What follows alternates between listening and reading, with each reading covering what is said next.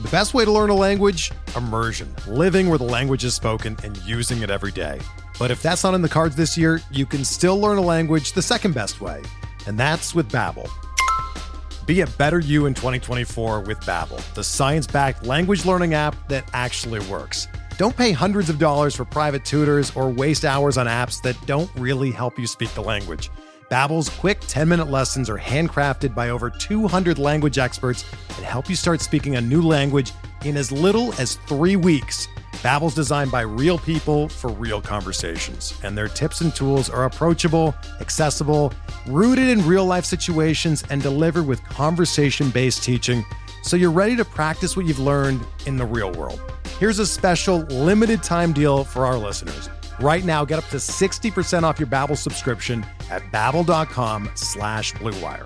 That's 60% off at babbel.com/Blue Wire, spelled BABBEL.com/Blue Wire. Rules and restrictions apply. Before we get started with this episode of Bench with Bubba, I wanted to talk to you guys about the MLB Roto Baller Challenge, hosted by our friends at Fantrax on Fantrax.com. Fantrax is the most customizable free fantasy baseball platform in the industry, and that's why we're hosting over our 2022 Roto Baller Challenge over on Fantrax. If you want the greatest fantasy experiments, sign up for a free Roto Baller Challenge team today by going to rotoballer.com/challenge. All leagues are free to join, and you get to compete against Roto Baller writers and readers for a shot at $500 cash grand prize. All new Fantrax users get entered into a free giveaway to win a signed official MLB Wander Franco jersey. If you want to get entered to win a Wander Franco jersey and you're new to Fantrax, go to fantrax.com/Bubba and sign up for your free Fantrax account today. Once you have your Fantrax account, go to rotoballer.com/challenge to join the challenge league, but go to fantrax.com/Bubba to create your Fantrax account. Be entered to win a Wander Franco autographed jersey. But for now, welcome to Benched with Bubba.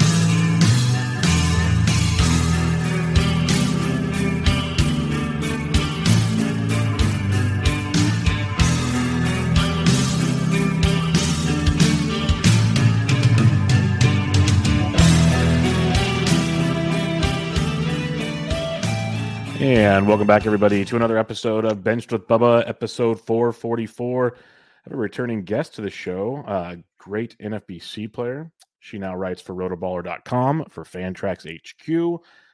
She's just all over the podcast world right now. If you listen to a fantasy baseball podcast, you have heard of this person. You can find her on Twitter at Jenny Butler830. Jenny, how we doing? I'm good. How are you? Have I saturated the market yet? I think it's close. You're doing well though, because it's like one a week where you're not like on the full, like the old ESPN joke, we're doing the car wash going on every show like in 2 days type thing. You're at least spacing it out a little bit, which is good. So you might have oversaturated the Justin Mason market, but there's nothing you can do about that. That was all him. I said, you really want me to come on both of your podcasts in a 1 week span? And he said, yeah, let's do it. All right, if that's what you want. I have to get at least one Justin Mason jab in on every one of my episodes. It's just part of the deal. I text him, and we're buddies like that. As we know, he's very trollable. So yes, but he's also he takes it well, and he does dish it out. He's not so much on Twitter, but if he has your phone number, he will text you. So that does happen. Good to know. I'll make sure that doesn't happen. Yes, so he is good in that regard. If you want to get random pictures of him and his women's swimsuit, those will be sent to you. Neither did I. Trust me, they're not wanted. They just show up. So that is what happens. But it's great to have you on. It's been great to hear you everywhere, because I got to meet you. I had the pleasure to meet you at First Pitch Arizona, and that was fun to kind of get to meet the person instead of just talking on Twitter. And I had you on the show with Rob last year, but it's been good to get to know you a little more, but like between podcasts, in person, and whatnot. So before we get started, with all that blabbering. Why don't you let everybody know like kind of what you have going on where you're writing, what you got going on draft wise, like what's going on in Jenny's world right now? So I started out my writing career this off season with the FTN 5-tool fantasy draft guide, and that went pretty well. It took me a while to sort of get it all together. I don't know how fast other people write, but it turns out I'm not that fast. So I finally just also got myself together to do an article for Rotoballer. So that just came out yesterday, I think. An article on best ball strategy.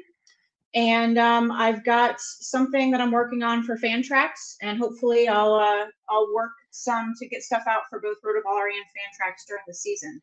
But for the most part, I'm just on Twitter, Jenny Butler 830. And right now, I just draft-wise, I just wrapped up a Dynasty supplemental draft and a best ball auction. Filling out the snake rounds of the best ball auction. And then just TGFBI. That's all I've got going as of today. How is TGFBI going? Are you in the slow drafts, the fast drafts? How's your draft going? It's going pretty slow. I just made my 10th round pick, and I immediately regretted it. So that's where we are. That's part of the problem. Like we've been doing so many slow drafts, and they're great because for the reasons like if you don't have time to sit down and do it, like I get the whole purpose of them. They make sense. But after you do so many of them, you just kind of like you need to just go to the real deal because you start overthinking things because you've done so many drafts, and it's like, should I take someone else just to be different, even though I know it's not the right player, or should I do this or that? And we only have ourselves to blame. But I feel you there. I'm totally with you. And I'm on like the turn, and like one half of the drafts goes really fast, the other half goes really slow. So I'm like making a couple picks a day. Some days I make 4, some days I make 2. Just depends. And it's just those go bang bang, and I just kind of wait around all day. Yeah, we had time out in the first round, so that was fun. I thought we were gonna have all heck breaking loose because our very first person on the clock like almost got to the first hour, and I'm like, no, do not do this to me. And they're like at like 110 they picked. I'm like, thank God. Because I'm like, we can't clock out the very first pick. This is not going to happen. So yeah. Oh, fun stuff. But I don't want to talk a lot about the delay in games. I know we will, is because we all hate this so much. Then we want to play fantasy baseball. We want just regular baseball because we are baseball fans at heart. But with the kind of what's going on, is this going to change your volume at all? Obviously, it might take more games to miss to change things, but like, how are you approaching this potential like month off, multiple times off? Who knows?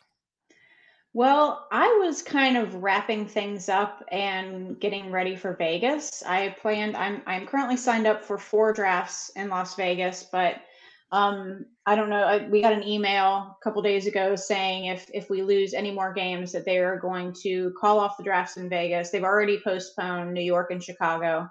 So I don't know what's going to happen with that. My trip is all booked. I still kind of want to go, but if I'm not drafting, I don't know. And I don't know if I would be able to make it back out there in, a month's time or something like that. So that's really heartbreaking. But so yeah, I was just going to kind of wrap up what I'm doing and just sort of spend more time just sitting and looking at stuff and not so much time looking at draft rooms. Mm-hmm. I only have one more league that I've already paid for, and that's one more best ball that I was going to do as a fast draft in the next month or so at some point. If things start delaying, I might sign up for a few more. It's probably best balls, maybe a draft champions, but I might just kind of wait it out because, if you don't know how long the season's going to be, how much more money am I really going to invest in this, I am almost in simpatico with you. Not in the drafts you already paid for, of course. I'm not in those. But my feelings on this, like back in the 60-game season, I basically didn't dump any extra cash into it because I was like, I don't even want to play 60. And I honestly believe we're getting more than 60 games. I'm not going to that detrimental part of the world. But it's the same kind of feeling as towards the end of February, like I wrapped up my DCs, my NFBC 50s. I'm doing like Raz Slam and TGFBI. I'm like, perfect. March 1st, we're going to start doing like season stuff. Let's go. And then like that Monday when all like the Twitter was blowing up, I'm like, sweet, about to start going. And then it stopped. So now I'm just like you. Like I almost signed up for like a a DC yesterday, and they're like, "No, I'm gonna wait because what if they make a deal soon? I don't want to be doing that long draft. Like, I don't want that." And so but I want to keep drafting to keep my mind right, and it's just like, so I'm 100% with you. I think if by like Monday things aren't looking better, I'll probably jump in something because you just gotta kind of, to me, keep the mind going. But it's tough. It's really tough. Yeah, But, and I'm signed up for, of the 4 drafts in Vegas, 2 of them are auctions, and part of the reason that I did that is because I really want to draft live auctions. I don't enjoy online auctions as much, although I did have fun in the best ball auction that I did on Saturday, but I really want to do auctions live. And so if things get postponed, I could jump in an online main event, but I don't know that I'm going to want to do online auctions, which is sad. yeah, no, and I get it because I told someone that they when you guys were signing up for your online auction, a lot of big, awesome people were playing in that league. And I'm like, man, because I've never done the NFBC auctions. I've done other sites, and it's just miserable. Like, I can't, it goes forever. And I get it. It's tough to do an auction online. It's just very difficult. But everybody that came out of the NFBC one said it was awesome. Like, the interface was great. It went really quick. Like, you guys were done fast for an auction. We were. And they also, the one key feature for me is that they don't have a +1 button. That's big. It is. If the current bid is 6, well, you can, but if the current bid is 6, instead of saying +1, it just says bid 7. Oh, okay. That makes sense, though. If you're doing it at the same time as somebody else, it just gives you a little error message and says you can't do it. And it'll go up, then it'll let you hit bid 8 or something like that. But you don't get caught in that weird situation of somebody jumping the bid and then you bid one more, or multiple people bidding at the same time and you jump up $5 all of a sudden. So that was really nice. I thought it was good. It's just like, it's just not the same as live. No, I think I can't remember who I was talking with on it, like on a podcast. It's the online or in person is the best part about the auction because you can see faces. You can it's like playing poker. Now you're starting to because when people just throw out like BS bids, you can, after like the third time they do it, you kind of figure out, okay, they really don't want this person. Like, they're totally toying with us, or vice versa. And you can kind of play things. And I like that a lot. So I'm with you there. I hope it works out. I hope if it's delayed that you can reschedule because it's a fun deal. I know, like, when we talked in Arizona, how much you liked that auction.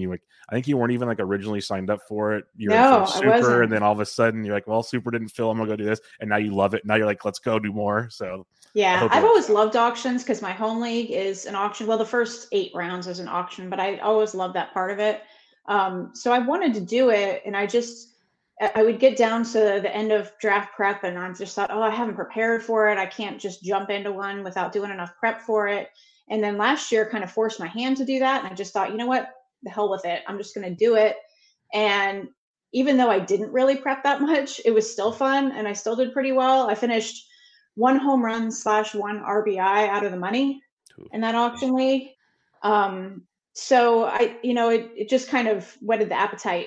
And I just want to do now this year. I want to do 2. So that's awesome, though. That's great. That's the beauty of fantasy sports, and I guess that's the beauty of going to the live events. If one doesn't work out, there might be an opening sitting right there, and you can go try something new. I told them, and this year now with everything messed up, it's definitely not going to happen. But I mentioned to Derek, I said, hey, I guarantee you, if you put like some live OC drafts, people would sign up for those, and you might get even more people in Vegas because for the most part, it's the big dollar events that are in person. So I'm like, if you throw some smaller ones, you might get even more going on. So just an idea. Yeah, they've had some OCs that were $750, but if they put in like a $350, I think that would do well. I bet you it'd be quite interesting. So we'll see down the road. They keep listening to the players, the consumers. They keep changing things. So it might not be this year or next year. I guarantee you in the next handful of years, there'll be more options for more things to take place. But as I said before the show, I could sit and talk to you the whole time. But let's kind of let's get to some fantasy baseball stuff here. And the article you came out on Rotoballer with yesterday, Best Ball Strategy, is great. It's a great primer to get people that have not played best ball. I think it's really good because a lot of the talk, at least that I've seen most places this preseason, especially on my show, I'm guilty of it, is like DCs, draft and holds. Like, that's a ton of the conversation everywhere. Best ball's out there. It's just not as – it's more like a fan tracks thing.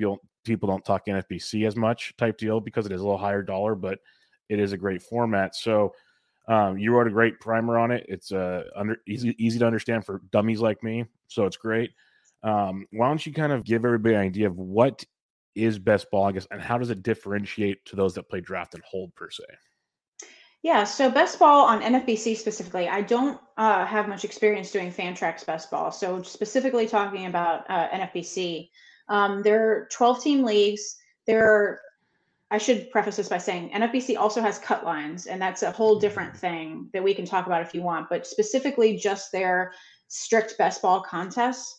They're all 12 teams. There's two different types. So you can do a double up, which people that play DFS know, out of the 12 teams, 5 actually double their money and 6 gets half their money back because that rake factors in. And then the other one is the BB12. So that is I believe the winner gets like 6.7 times their money back. So basically, you pay 150, winner gets 1,000, second gets 300, I believe, and third gets 150. I hope that's right. So I've played mostly in those, just because, having to only double up your money or finish in the top half to double your money is great, and it can be a good way to increase your bankroll, especially if you're kind of new to best ball. But I want the ability to win and win more money. Like I want there to be a prize for a bigger prize for winning. I don't want to win a double up. I would just feel like I'm leaving money on the table. So I did several of those. I think that last year was the first year for those on NFBC, and I did 6 of them, I think, and I did pretty well on them. I like them. I just really like them because I know that people like to use DCs for draft prep essentially, but I actually like to use best balls because I don't like to pile up too many DCs. I know that there's no fab, but for me at least, I spend a lot of time setting lineups, and I don't have a ton of time. I think to set a lineup properly, you have to put some time in. And I know with DCs, you can get to a point late in the season where you're just like putting anybody in who's healthy. Yeah. But I like to try, if I have options, I want to try and look at them. And especially the way the schedule is now, where on Mondays and Fridays, you have games starting at all different times. You might have an afternoon game, a few at 7, a few at 10, at least Eastern. And, I'm trying to look at like which one of my guys are starting and sitting in that first game of the week and things like that. Like it takes me some time. And so I don't want to do that for more than probably 2 draft champions leagues. So for me, best ball is a great way to get in more leagues, get in more drafts, and do literally no in-season management at all. So you draft 46 rounds, 12 teams, and then your lineup is automatically set for you at the end of each week. The highest scoring players, it's a point system. The highest scoring players are put into your starting lineup. Lower ones are on your bench, and you just sort of watch it as the season goes on. And I think it's fun. Yeah, no, they are a lot of fun, and they, by the sounds of it, similar to Fantrax. Because like I said, I did a lot of best ball the last few years, and on Fantrax, and I believe there are 40 rounds, but I made them customized to 50 to kind of give us the feel for the deeper pool. But it was points based. There, the part that really stunk was there was no positional flexibility. Yes. Now, does NFBC have the positional flexibility like they do in the regular promo? Okay, that's big. Same eligibility as in all their other leagues. Okay. So that is a big difference if you're going to play one versus the other for sure. Yeah, no, Fantrax, that was a bummer because you like Cronenworth second base only or something like that. Yeah, that kind of loses the whole appeal of that guy. So it changes things a lot in the way you draft because, like, as you know, as you're building your roster per se, you want like X amount of this position, X amount of this position. But if you have the flexibility, you can kind of count it, like cheat a little and do this. And in best ball, it's that much more important. In draft champions, it's great because you want to have that to be able to choose. But in best ball, the ways that your lineup can be reconstructed to get the best guys into the starting lineup is even bigger. So in that article that I wrote, I put in 2 identical lineups side by side, and I just changed one. I think I changed Evan Longoria to Jonathan VR. So essentially, I changed a third base only guy to a second and third, shortstop and third guy.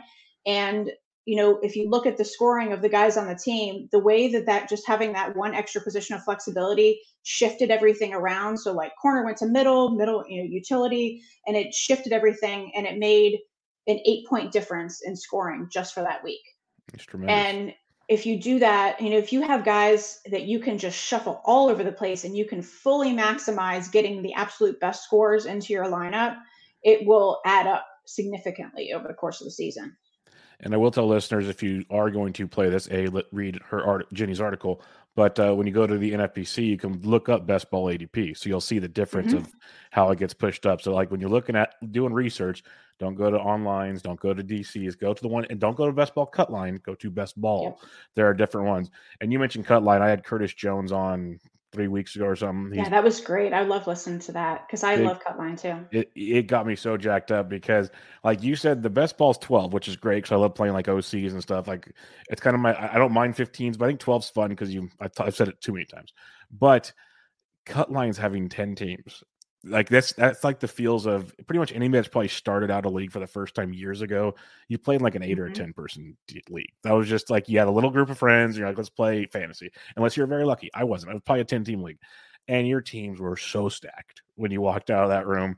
And the cut lines, it's pretty wild. But what I wanted to get at is you mentioned point scoring. Is it the same scoring as cut lines? The best balls? Yes. Okay. Perfect. Yeah, and the difference, I mean, a lot of people have played in points leagues before, and a lot of times traditional points leagues count, especially for batters, count walks. And so you tend to favor a more OBP type hitter than an average hitter. Like somebody like Aaron Judge or Joey Gallo just rockets up the standings. But the scoring for NFBC was developed, I believe, by Todd Zola. Yep. This was for cut line to mimic roto scoring. Yep. So it's the way that it's scored tends to sort of trend the same way as like a rotisserie ranking. So it's very important to know the differences and the specific scoring when you get into a league like a best ball. Another great point, because those that listen to my Fantrax stuff in the past, it's OBP centric basically. So it's a definite different animal when you're drafting, as you said, and that's definitely something good to know as you're getting into those. You mentioned you did a best ball auction recently. Obviously, there's best ball, there's drafts, there's probably slow drafts, live drafts, whatever. Yep. How many rounds is it? 23 rounds for the auction, and then you pick the rest of your team later? Okay, cool. And the difference, which I was preparing for that auction on Saturday, and I didn't think of it. It started at 8 p.m., and I didn't think of it until about midway through the afternoon. Oh my gosh, we have to draft a full starting lineup out of the auction. And in a normal best ball league, I don't draft a ton of pitching early. I might get a couple of guys at the beginning, and then I'll wait, because pitching is so volatile that anybody can spike a good start any given week. So I tend to try and fill out my hitting spots first. But then when I thought, oh gosh, I have to have 2 catchers and 9 pitchers by the end of 23 rounds, that changes the evaluations, So I went more pitching heavy auction wise than I would have otherwise. But even just the change from a slow draft to an auction threw me for a loop for a few minutes. Yeah, I saw a few people talking about that, and I didn't even know that was a thing, that you had to fill out your roster first. Because I'm just like you. It's like I might have like 2 third basemen, 3 catchers before I even have like more than 5 pitchers or something. Like I'm just throwing things out there. But yeah, I'm with you. It's maybe get a couple aces, but you really can just go for volume late. And in best balls, that's usually a decent way to go. Real quick, you mentioned how you would take pitchers later and like a regular draft compared to an auction. Can you explain real quick why that, like, you don't need so many aces per se in best ball? That it's more about like the innings pitched and accumulation? Yeah, and in best ball specifically, obviously aces will tend to score better and you'll have more good weeks out of them. But if you just look at, best ball scoring, somebody like German Marquez, for instance, if you look at his stats from last year, he'd have a 23-point week followed by a -7, followed by a 40, followed by, and it was just all over the place. And even, very mediocre starters can get you positive points. And really, out of pitching, you want positive points because you're more likely to get a negative out of a pitcher than a hitter, at least based on my own observations. So I just want to have a lot of pitchers, and I just want them to be, the best 9 will go into your lineup every week. Doesn't matter who it is. Garrett Cole will have blowups and other guys will have blowups. And the crappier guys will have good starts. So there's not as much of a differentiation, I don't feel like, between the aces, or especially that sort of middle tier and the lower tier. So I'll get a couple of solid guys that are more than likely going to be in my lineup every week. And then I'll sort of skip that middle tier, maybe just sort of sprinkle in one or two, and then just wait and get a whole, like usually my last maybe 10 rounds are all pitching, because a lot of times the hitting runs out at that point too, which is sort of a separate issue. Yeah, but no, that's a great point because the hitting. Well, like you said, most people just go and grab the big boys. The hitting, you want kind of that more consistent at bats, where the pitching is like, okay, even if I get a guy late, he's gonna make at least one start a week, probably. So like I got that going for me. Where if you're getting like platoon bats, which is what you're gonna get the later the draft goes, more often than not, now you're hoping they can play 5 games a week, hopefully, but it might be 3, might be 4, and that puts you behind the 8 ball as well. With the pitching, do you even care about relief pitchers? I think that there's a place for them. So in the NFBC scoring, saves are worth a decent amount, so that's great. And I will take a closer if the values sort of fall to me. So generally, I just take my own projections, just calculate points based on the stats that are projected, and that's sort of a rough rankings for me for a best ball. And if a closer, falls to a place where it's logical to take him with his projected point total, I'll absolutely do it. But once you get past the, what we all think are the sure closers, I don't take the guys that are questionable closers. I'm not going to take like a David Bednar or, any of this Seattle. Well, I have taken a Seattle guy here or there, but I like anybody if a reliever is not getting saves and he's not pitching multiple innings and getting, that sort of middle of the game win, I'm not so much interested. And even in the auction last weekend, I saw people bidding, pretty significant dollars on the Barlows and, those guys like that. And it's just, I either want the top guys or I want the guys that are going to get volume and vulture some wins. That's a great point because in RazzSlam, I don't think I have one relief pitcher on my entire roster. I've done that before. Yeah. I've taken absolutely no relief pitchers at all. And it makes sense if you break it down because, like you said, saves are worth a lot, but, it's a points to the league and it accumulates, which is great. But how often do closers get like 3 saves in a week to be worthy of more than a starting pitcher per se? Or that's kind of the whole basis, like Ginny's talking about, is if you want anything, you want the accumulator who might go throw, 3 innings in one game, 2 innings in another, get you a strikeout an inning maybe, and sneak out a win. Like that's pretty awesome compared to trying to, because if the guy goes out and pitches 2 relief outings, gets 1 save, gives up 3 runs in his other outing, gets only 2 strikeouts, he's probably not going to be in your lineup anyways that week. Or if it's a guy that we think is going to be a closer, or like to speculate is going to be a closer at this point, and then isn't getting any saves and is pitching an inning at a time, he's probably almost never going to be in your starting lineup unless every single one of your other pitchers just bombed. And then at that point, yeah. So that's kind of the basics I had for the best ball questions, because like you could obviously go super deep in player pools and stuff, but I think we've exhausted that previously. Is there anything else you have for best ball strategy advice? Because I kind of want them to read your article too, of course.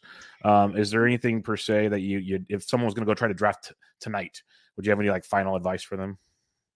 No, I think, just calculating, the points, knowing the points and how they apply to your individual players. Just take a set of projections, export them, and calculate the points, and you're going to be pretty well off. And then just making sure you get enough hitters at each position. I usually do 3 to 4 catchers and then 4 at every infield position, maybe 10, 11 outfield, and then the rest pitching. And that actually, I try to get like 20, 21 pitching, which if you add all that up means you have to get a few multi-position guys to make that work. But yeah, you just have to have all of that covered. If you end up with like 2 third base eligible guys, you're going to be taking some bad scores. Yeah. And that's why the multi-position is so great, because you can like cut back on some hitters and get extra pitchers. So if you're taking darts on a bunch of guys like that aren't really that good, I guess the more bad pitchers you have, the more the better chance you have of at least one being good that week.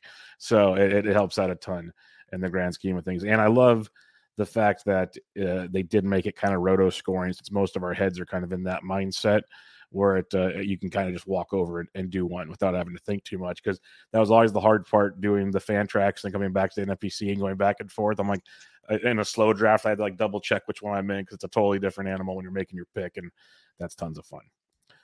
All right, let's talk about your awesome article in the FTN Draft Guide. This, I know I'm not the only one that feels this way. I've heard it in many other places.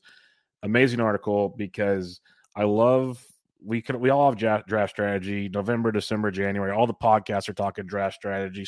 We are today, but a lot of it's, roster construction is huge. That's a big part of it. You kind of broke down another way to roster construct. Like, one thing that Ryan Bloomfield and I do once a year on podcasts, and it's because he mentioned it like 3 years ago, is really focus on the mid rounds. And in a roundabout way, it's kind of what you're doing with yours. Like, take these picks and then the mid rounds make you do your thing. But you broke it down even deeper than that. So I'll let you have the floor here and kind of explain to everybody in your article. It's essentially about roster construction in the NFBC. But what process do you go through that I think is just genius? Maybe I think it's involving your work background that kind of makes you think that way, or something you said. So, like, just the floor is yours. I think it's awesome and really made me open my mind to different scenarios. Yeah, so for me, I start out the off season with usually steamer projections are the first ones to come out. So I'll download those, and I personally like to use SGP as my sort of cumulative scoring calculation. You can find that there's a great breakdown of it in the process, and Tanner Bell's website has a tool that will even do it for you. It's great. It sort of takes everybody's individual stats and sort of lumps them into one single score for each player and how well they will actually perform based on those projections in actual roto standings. So I really like that about them. And then it's sort of a two-part strategy. So I'll go through each position and look at where the pockets of what I think are good values are.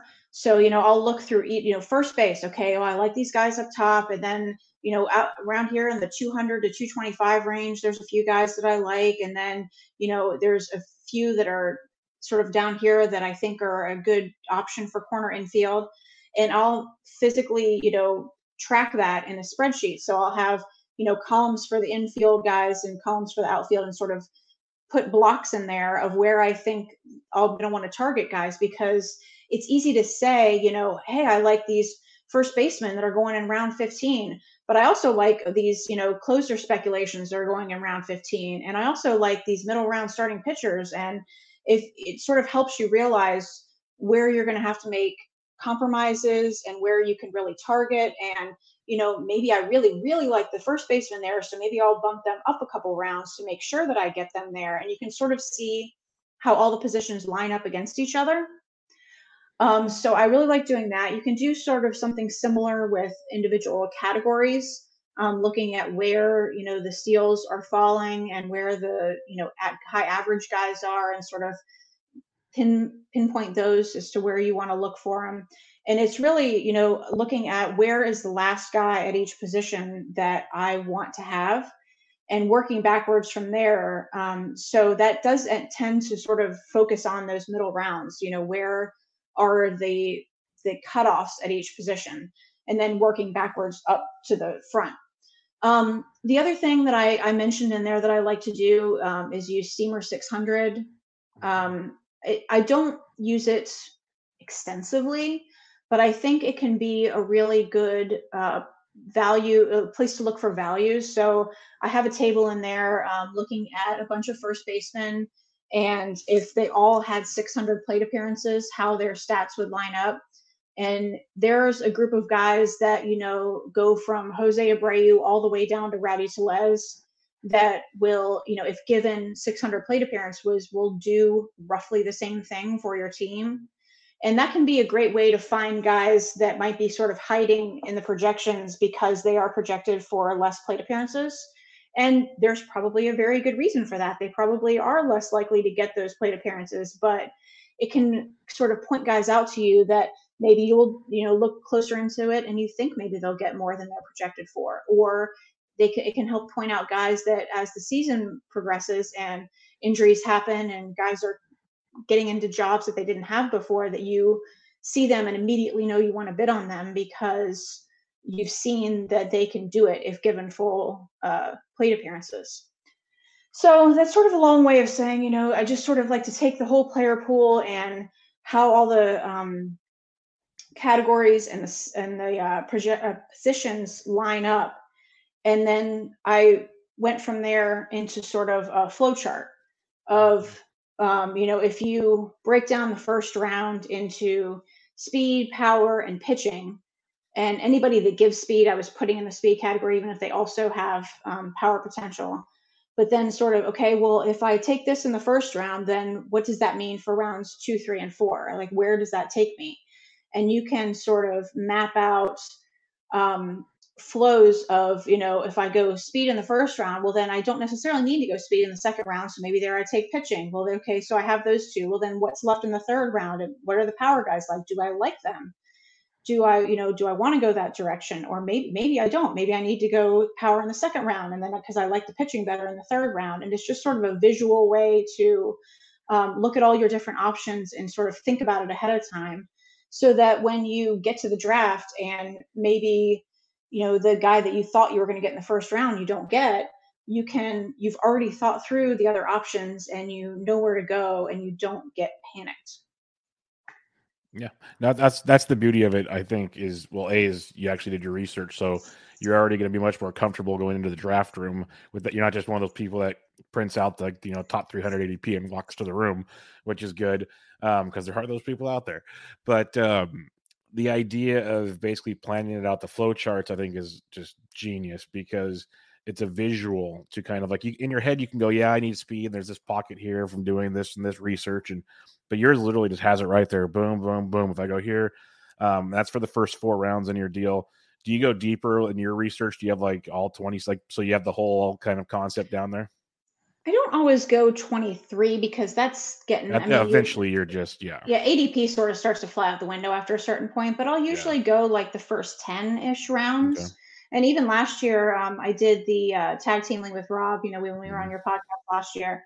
And we sat for 2 or 3 hours the day before the draft and went through all of the first 10 rounds. And we, got to a point, we had thought, okay, we're going to take a catcher here. And then we get 4 rounds later and think, well, actually, we kind of like the catchers here. So if we take a catcher here, then probably up here where we thought we were going to take a catcher, we could get like Castellanos or somebody like that. And so you end up even changing what you thought you were going to do. And so we had that worked out ahead of time because with a 1-minute clock with a partner, you got to make quick decisions and you need to be on the same page with stuff like that. And that's even more the genius of it. Like you said, it opens your eyes up to where, because you'll do it in the middle of a draft if you don't plan it out right. You'll take someone in like round 3 and then even 7, 8 rounds later, like, wait, this guy's still here? Like I could have gone here and then like whatever type scenario and gotten someone else in round 3. And it happens to everybody. And I do it all the time. And usually it's later in the draft, but you sit there and it'll happen to you once in a while. So I think the planning out part's great, just to kind of run it through your head, get an idea where things go, realize that there's buckets of, Rob loves Babs, which is very kind of similar to what you're talking about. It finds a lot of similar traits of players and statistical categories of players that'll that you can target. And I think it's a really, really good way to look at things because we can all do mock drafts or DCs or whatever to kind of get ready to learn the player pool. But to actually learn the player pool, I think you have to actually sit down and kind of, like you said, go through it and get your different scenarios in place. For you, for instance, though, just out of preference, when you're drafting, are you a pitcher early person? Do you like to wait on pitching? What do you prefer to do in your drafts? I have traditionally been a pitching early person. I started doing the main event in 2017, and I've done early pitching throughout my time there. But it's interesting this year. I think the narrative has been pitching is deeper. You can wait a little more on pitching. I'm not sure I totally agree with that. I think that it's easy to look at the list of pitchers this year and it looks great, but you really don't have to get very far down before there's some significant question marks. How far down are we getting before we're on to, Shane Baz and guys like that who are, questionable playing time and, guys who have done it only 1 year and, guys who are moving into new environments, the Gausmans and guys who are moving into new situations. And I think that if you really want to talk about sure thing pitching, it runs out, after, I don't know, 4 or 5 rounds probably. And it's great, like, to take some shots on that middle tier of guys, but I would rather get at least one and probably two of the earlier guys, maybe skip some of that middle, and jump back in the, 10-ish, 9, 10 round range, something like that. I think because I'm guilty of saying it's deep. I think what it feels like this year compared to previous years is the group of quote unquote like elite top talent guys is deeper than it's been in the years past. Because like last year it was like 4 guys or whatever, like it was just 4 or 5 guys, and then it really kind of dropped off. Now you can kind of make arguments for, like, you still have the Burns and the Coles of the world, but after that there's still a group of probably a good 8 to 10 guys or something you could make an argument for. Then it does drop off. I think that next grouping is so much larger than it was before. Like, there's so much similarity in that next group compared to years past, where it's kind of like different buckets. You can make like kind of deciding lines between them. Now it's like much more murky, I guess, in the next area, and that's what makes it kind of tough, which also makes more chances for errors as well. Yeah, I've heard some people say, you can skip that early and get 2, 3 of those guys in the middle. But I don't know who did the research, but I know that there has been research done that those guys in those middle tiers do not hit at a very high rate.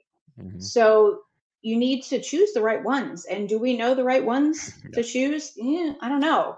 So, maybe you'll take 3 of them, maybe only 1 or 2 of them work out. So, I think that the hit rate on those middle guys is going to be lower. So skipping the early guys and just trying to get a few of those middle guys may not work out as well as you hope it will, Yeah, no, it's very, very true.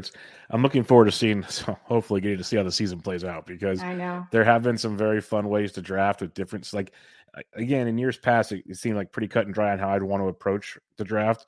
And now it's way more dictating on where I am KDS wise, like way more dictating there on where I'm. In years past, I really had a plan, where now it's like, okay, if I'm here, I have this plan here, that where your flow chart plays out well for that. But where do you prefer KDS? Are you like what Modica says? I just do was it sliced butter or whatever? Straight butter. Straight butter. Oh, straight butter. Yeah. That's hilarious. Yeah, I thought that was it's typical Modica. I'm like, that is straight Italian, like New Jersey right there. Like just straight up Sopranos style. But yeah, that's all I've done. I've just done a straight put 1 through 15 and see what happens. I haven't. What I've done so far is put like 6, 7, 8 at the top, then go 1, 2, 3, 4, 5, then go 9 through 15 at the back. It's worked out well in some places and not well in others. There's been times when I've almost always had a middle pick from that. So I haven't had a lot of experience doing the front or the back. I just generally like the middle better. I like to sort of be making a decision more often. Mm-hmm. But there's been leagues this year where by the time it even gets to 7 or 8, I'm kind of not loving it. And but like in TGFBI, for instance, I got Jose Ramirez at 7. Yeah, I'm not happy about that. By the way. So you never know. I was going with the thought that there's a good top 7. Hopefully, I'll get one of those. I've frankly treated this TGFBI a little bit more as like a FOMO draft. Just trying to get some guys that I wanted to have shares of. So, if I was thinking when it got to me at 7, I might just go Ohtani or go Acuna, and, just try and get some shares. But, hey, I'll take Jose Ramirez. But generally, I like to be in the middle if possible. I'd like to not get caught. When you're on the ends, there's just so many picks between years that you end up having so many regrets. You have to reach. And and even like sometimes I think I'm reaching and then I didn't reach correctly. Yeah. Well, that's true. Like literally in TGFBI, the picks I made today, I needed third base, like in round 14, and I had 2 third basemen I wanted. And according to ADP, I could have still waited. I still could have waited, but I'm like, no, I'm not doing it. So I took one. Well, the other one I wanted still sat there on the way back. I'm like, oh. So I could have waited. Great, super. But yeah, it's tricky. Like at least in the middle, you can be in the middle of a run, so you're not reaching for things or this, that. Like you can, with the flow of the draft. It's so weird, but yeah, if I've had like 7, 8, 9, I haven't been in love with my options in round 1 so much. I haven't been blessed by having Jose Ramirez fall to me. That was pure luck. Yeah, I had the 4th pick in TGFBI. He went 3rd, So I thought I'd get lucky and get him at 4. No, didn't happen. And I see you get him at 7. Others got him at 6. I'm like, yeah, must be nice. But yeah, it's different this year. It's really, really different because in years past I'd put it backwards 15 on, like I wanted to turn, and now it's kind of it's a different beast for sure. This draft season. You mentioned looking at Steamer 600 for valuation. Like that's a great tool. Do you prefer Steamer projections in general, or when the bat comes out, or ATC? What's your projection of choice? I right now in my draft spreadsheet, I have ATC in there. I like ATC because it's like a good, safe, middle of the road kind of projection. Doesn't get too high on anybody or too low on anybody. Because it's an aggregate, so it just sort of builds in that aggregation for you. But what I also do is I run the Fangraphs auction calculator for all of the projection systems, or all the ones that they have. And along with the ATC projections in the spreadsheet, I have the dollar values from all the other projection systems. So I, can have those to refer to. In general, though, I've contemplated maybe I've done a little bit in points of using the Bat X for hitters and Steamer for pitchers. I might modify to that. I haven't really decided yet, but the Bat X for hitters has been really good too. Really good, yeah. It won, I think, most accurate projections last year for hitters, obviously, because they don't have pitchers. ATC won the year before, so it's obviously very, very good. But it's fun to see who uses what because there's a little bit of everything out there. The statistical targets, that was a point in the article, and we talk about the 80th percentile for so many deals because that'll kind of, if you finish above those, for those that don't know, you basically have a great chance of cashing, if not doing better. How much, like when you're drafting, do you have your spreadsheet out and you put your stats in, or how do you monitor your 80th percentile per se? Yeah, so I have the targets in a spreadsheet. So I have my spreadsheet broken out per position. I don't have an overall list anywhere. But then I have a separate tab that is for my team. So as I take a guy, I will just copy and paste his projections into that sheet. And then it has, a calculation at the bottom, just adding everybody up. And then I have my targets, and then I have, what percentage of the total I'm at. So, I know that, 7 hitters through, I should be at 50% or really better because your later hitters are not going to do as much as your early hitters, but, so I keep that a tab on that way. But one thing I think that's important to remember to do is when you're calculating the rate stats, I don't just take the average of all of my hitters and average it together. I take the total hits over the total at bats, because that way you factor in the guys that are getting more or less plate appearances or at bats. Same with the 2 pitching rate stats, so that, the really good rates or ratios that you can get from your relief pitchers don't make you overly optimistic on what your rates are going to be. So I think that's one thing that's important to do if you're going to track your statistical targets as you're going. That's a great point, because I think a lot of people probably do just like, oh, let's just average these together, and it doesn't quite paint the right picture. So remember that one for sure. You can add up your home runs and RBIs, that's fine, but don't go the other direction. Now you've got your starting roster, you've looked at your projections, you kind of know where you stand, and you have to draft your bench. Like you said, you just did your best ball bench. You'll do your other benches while you draft. Sometimes you'll draft those before you finish out other parts of your roster, just how the game goes. How do you approach your bench? Because some people like to take their chances because like, oh, we'll just drop them and turn and burn. Some of them like to, get a prospect that they can stash. How do you go about building your bench? I think that building the bench is something that's really sort of under focused on. I don't know if that's a correct phrase. But what I like to do is have positions covered that way. So, when you come out of Fab every Sunday, I like to go into the week knowing that I've got at least 2 people at every position.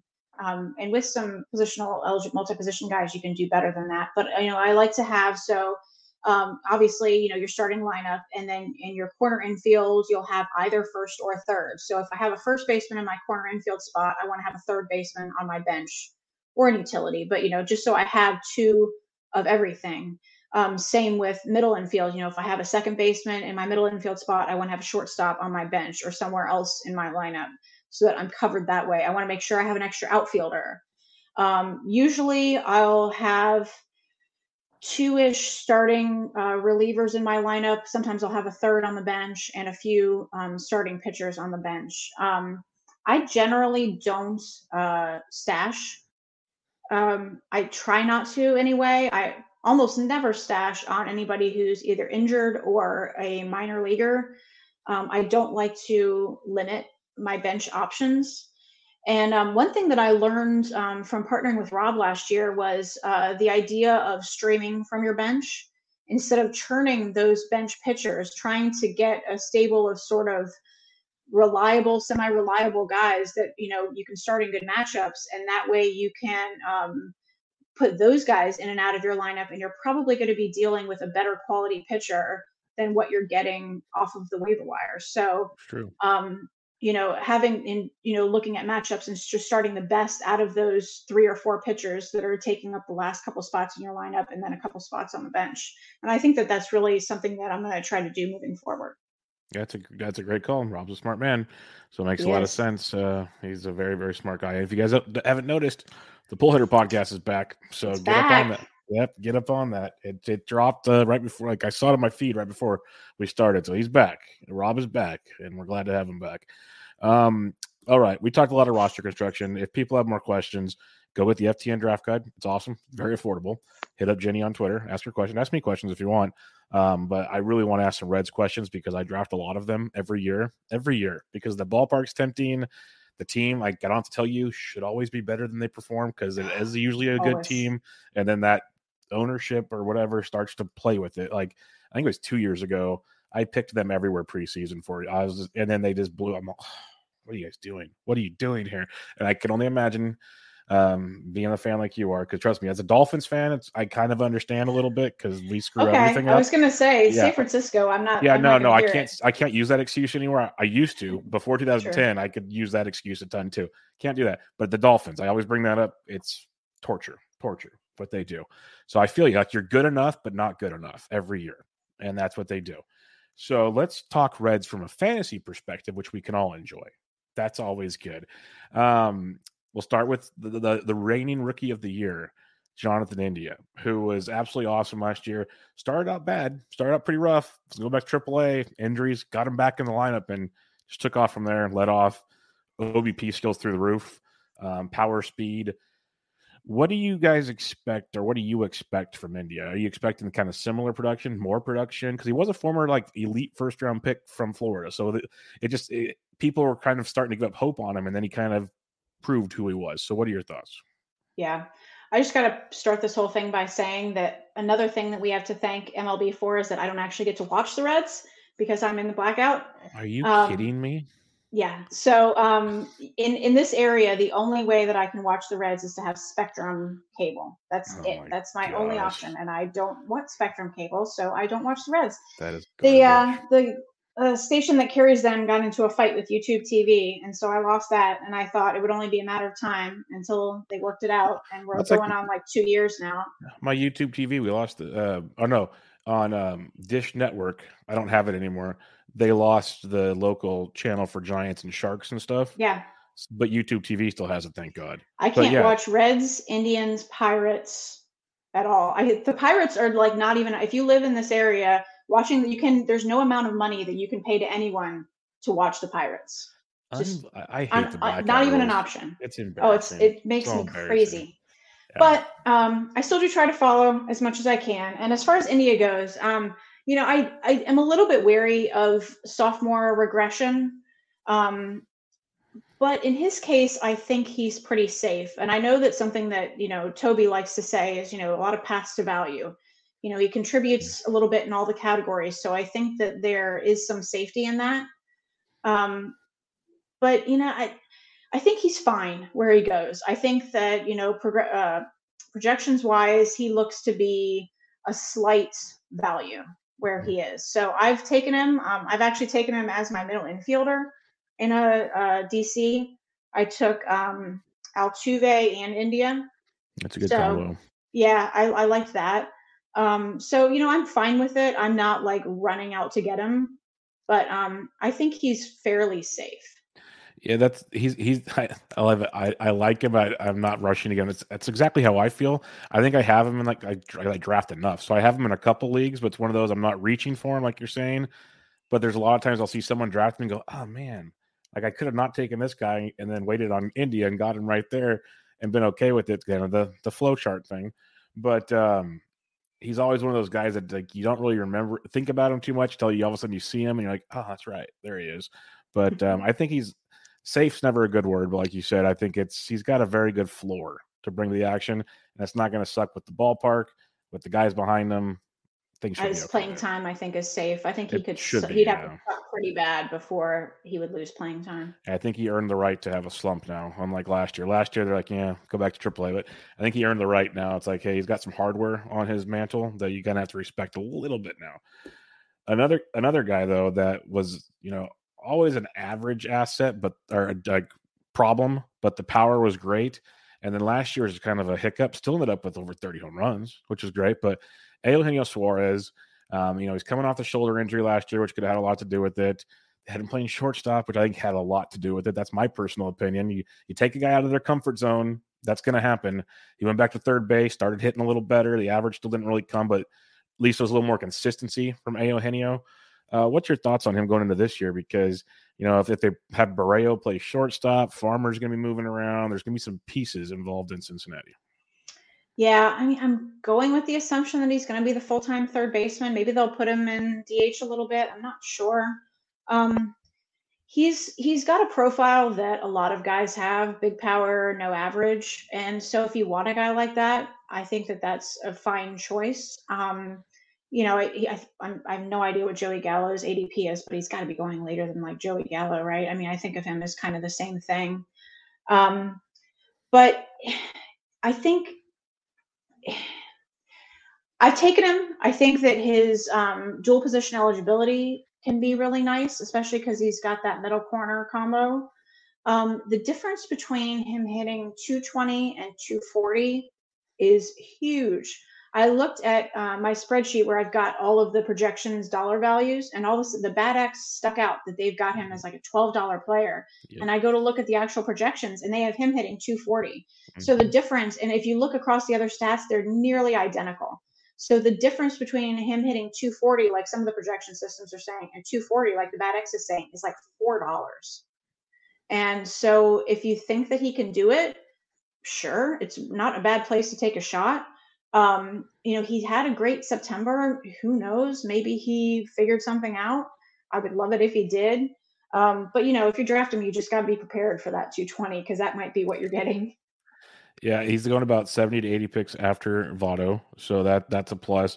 I love the middle infield, corner infield flexibility. That's like really, really big. And if you look like the last 2 years, the injuries, the shoulder could have been an issue because prior to that, he actually hit for average pretty regularly, which was great. That's what made people love him, and then he's kind of disappointed.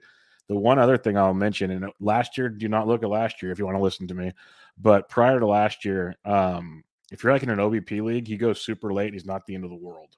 Like he's not great, but he's an over 300 guy with over 10% walk rate most of the time. So you can get him late as a third base because a third base shortstop guy as well, and that's kind of somewhat interesting if you're in an OBP format. But in batting average, yeah, like you said, be prepared. Things could get rocky. Another OBP guy doesn't steal any bases, needs to stay healthy, please, is Jesse Winker. With the concerns of the health because he just hasn't stayed healthy. Are you buying in on him this year because the price is much higher than it used to be? I have drafted him. He's another one that I'm sort of not running to get, but I think the best way to approach him is just to be realistic about his plate appearances. Just put in the projections, factor it in that he's going to miss some time. He may at some point get platooned. And if you lower those plate appearances and you still like the value, then do it. Because when he plays and against righties, he's going to be great. So if if that's something that fits what you've done so far on your team, then I think he's a really good option. And, you just never know when somebody if he gets that full-time plate appearances, even when he, is hitting a combo of righties and lefties, his performance against righties is so good that it averages out to be really good. So, if he can stay healthy, he'll be great. You just can't assume that. You can't draft him expecting, best case scenario. Yeah, I've drafted him in a few leagues because I'm just hoping that he can stay healthy because, like you said, his numbers will be phenomenal if he just stays on the field. He's super, super. Like he legit could hit 40+ home runs. Like he's got that ability in him. He's not going like in the top parts of the draft. Anybody won't run at all. So just keep that in mind. But you can get everything else hidden right in front of Joey Votto and Suarez and company, which does not stink. Let's talk Moose. I've been snagging a ton of Moose late in drafts because I love the guy. Like he's just a grease ball. He plays hard. Like what's not like he's having fun. He's always dirty. What's not to like about this guy? Yeah, obviously he hasn't stayed healthy the last couple of years. That's been a bummer. But with the DH, like everyone talks about, who benefits the most on every team. Well, Moose could definitely benefit tremendously from this because now you got Suarez at third, you got Indy at second. His kind of landing spots are getting clogged up here. But if Moose comes back healthy, he's free in drafts right now. Are you in on Moose this year? Well, that's the key is that, the low cost on him make it worth taking the shot. I haven't done it yet. In every draft, I see him and go, oh, yeah, got to get him in my queue. And then I sort of don't take him and then he's gone. And I, regret it a little bit.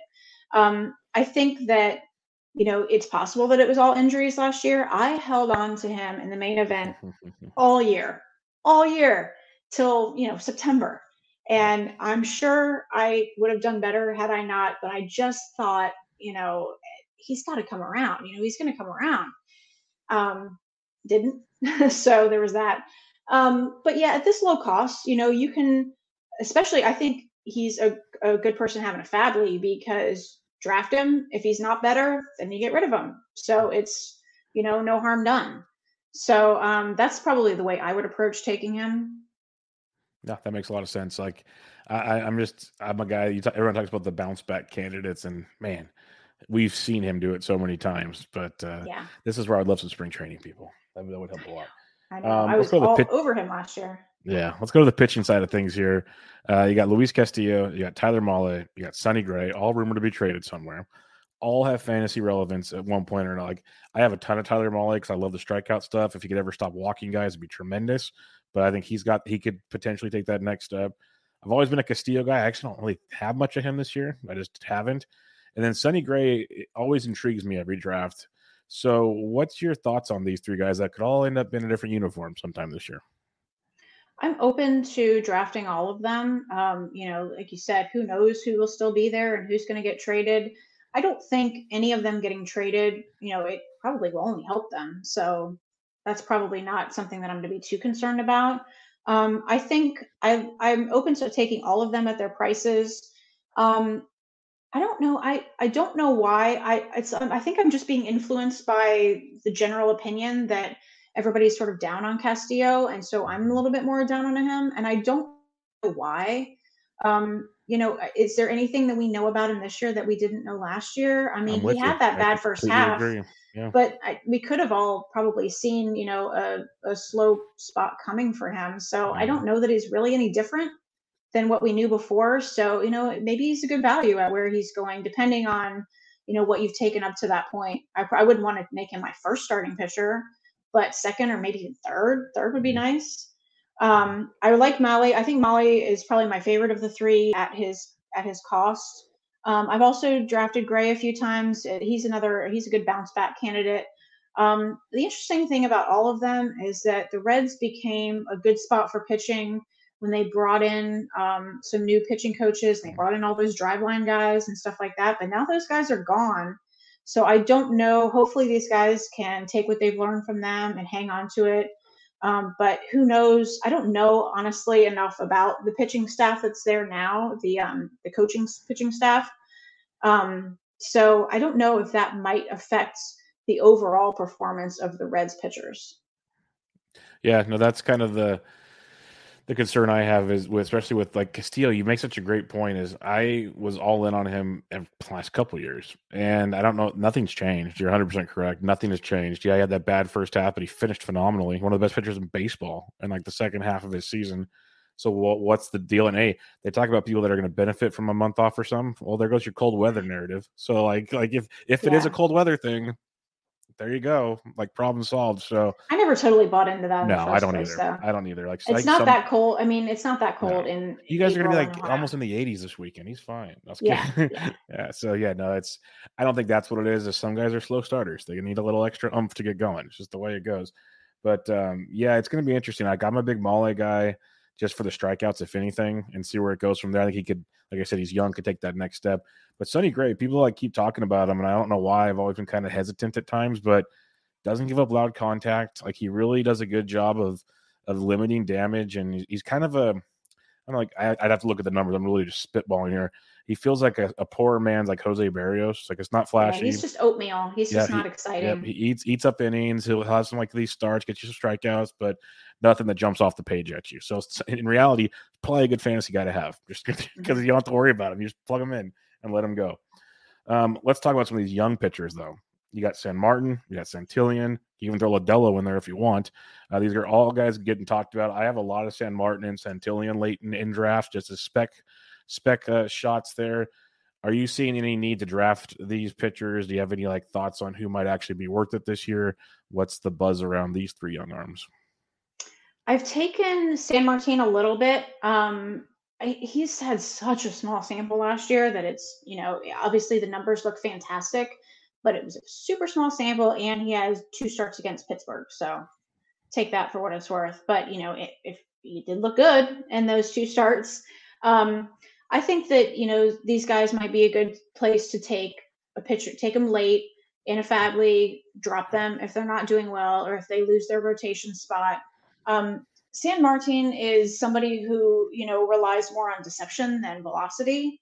So that can go either way. It could be great, or he could just crash and burn. So I wouldn't want to be hanging on to him in a league that doesn't involve fab, I don't think. Santillan, I don't know if he's going to be a starter. I think right now on roster resource, he's not listed as one of the 5 starters. Vladimir Gutierrez is. And Vladimir Gutierrez, if you look at, I just downloaded Eno Sarris's stuff numbers and all that, and he looks better with stuff and location and pitching plus and all that than Santillan does. I think for, a lot of these guys, either you draft them late and you drop them, or you just sort of watch and wait and pick them up as a streamer if they're looking good. Yeah, I know Gutierrez I streamed a few times last year. Sometimes it worked out well. Sometimes he had some blowups. That was his deal. But yeah, that's it's interesting to see what they have there. And if they do make some of these trades, some of these young arms are going to get some serious looks to finish out the season. So worth, like you said, keeping an eye on. You have the watch list buttons and stuff. So definitely something to think about. And last but not least, if you can look inside your crystal ball, because not many can figure this one out, is it Lucas Sims? Or what are we doing with the closers in Cincinnati? I thought it was Lucas Sims last year. He got hurt and then got shuffled around to like 12 guys. Where do you think we go this year? Shuffling again? Probably. I'm just staying away fantasy-wise. You could take a shot on Sims. I would want to do it someplace where I can drop him, though. So I don't think I have any Reds relievers on any of my teams yet. I'm just not interested in playing that game. We have no idea that they're going to be any more interested in having a single closer than they were last year. So they could just end up being some, guys who mix and match. And so they're not worth rostering. So I'm just staying away unless I hear anything concrete from the team. Yeah, no, it's been a tough one to go to draft for sure.